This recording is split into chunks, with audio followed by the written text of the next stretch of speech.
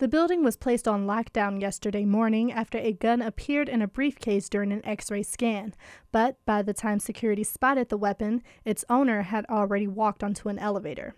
Assistant Police Chief Steve Dolan says the whole situation could have been avoided if the owner of the weapon came forward. At least have the decency to say, hey, I made a mistake.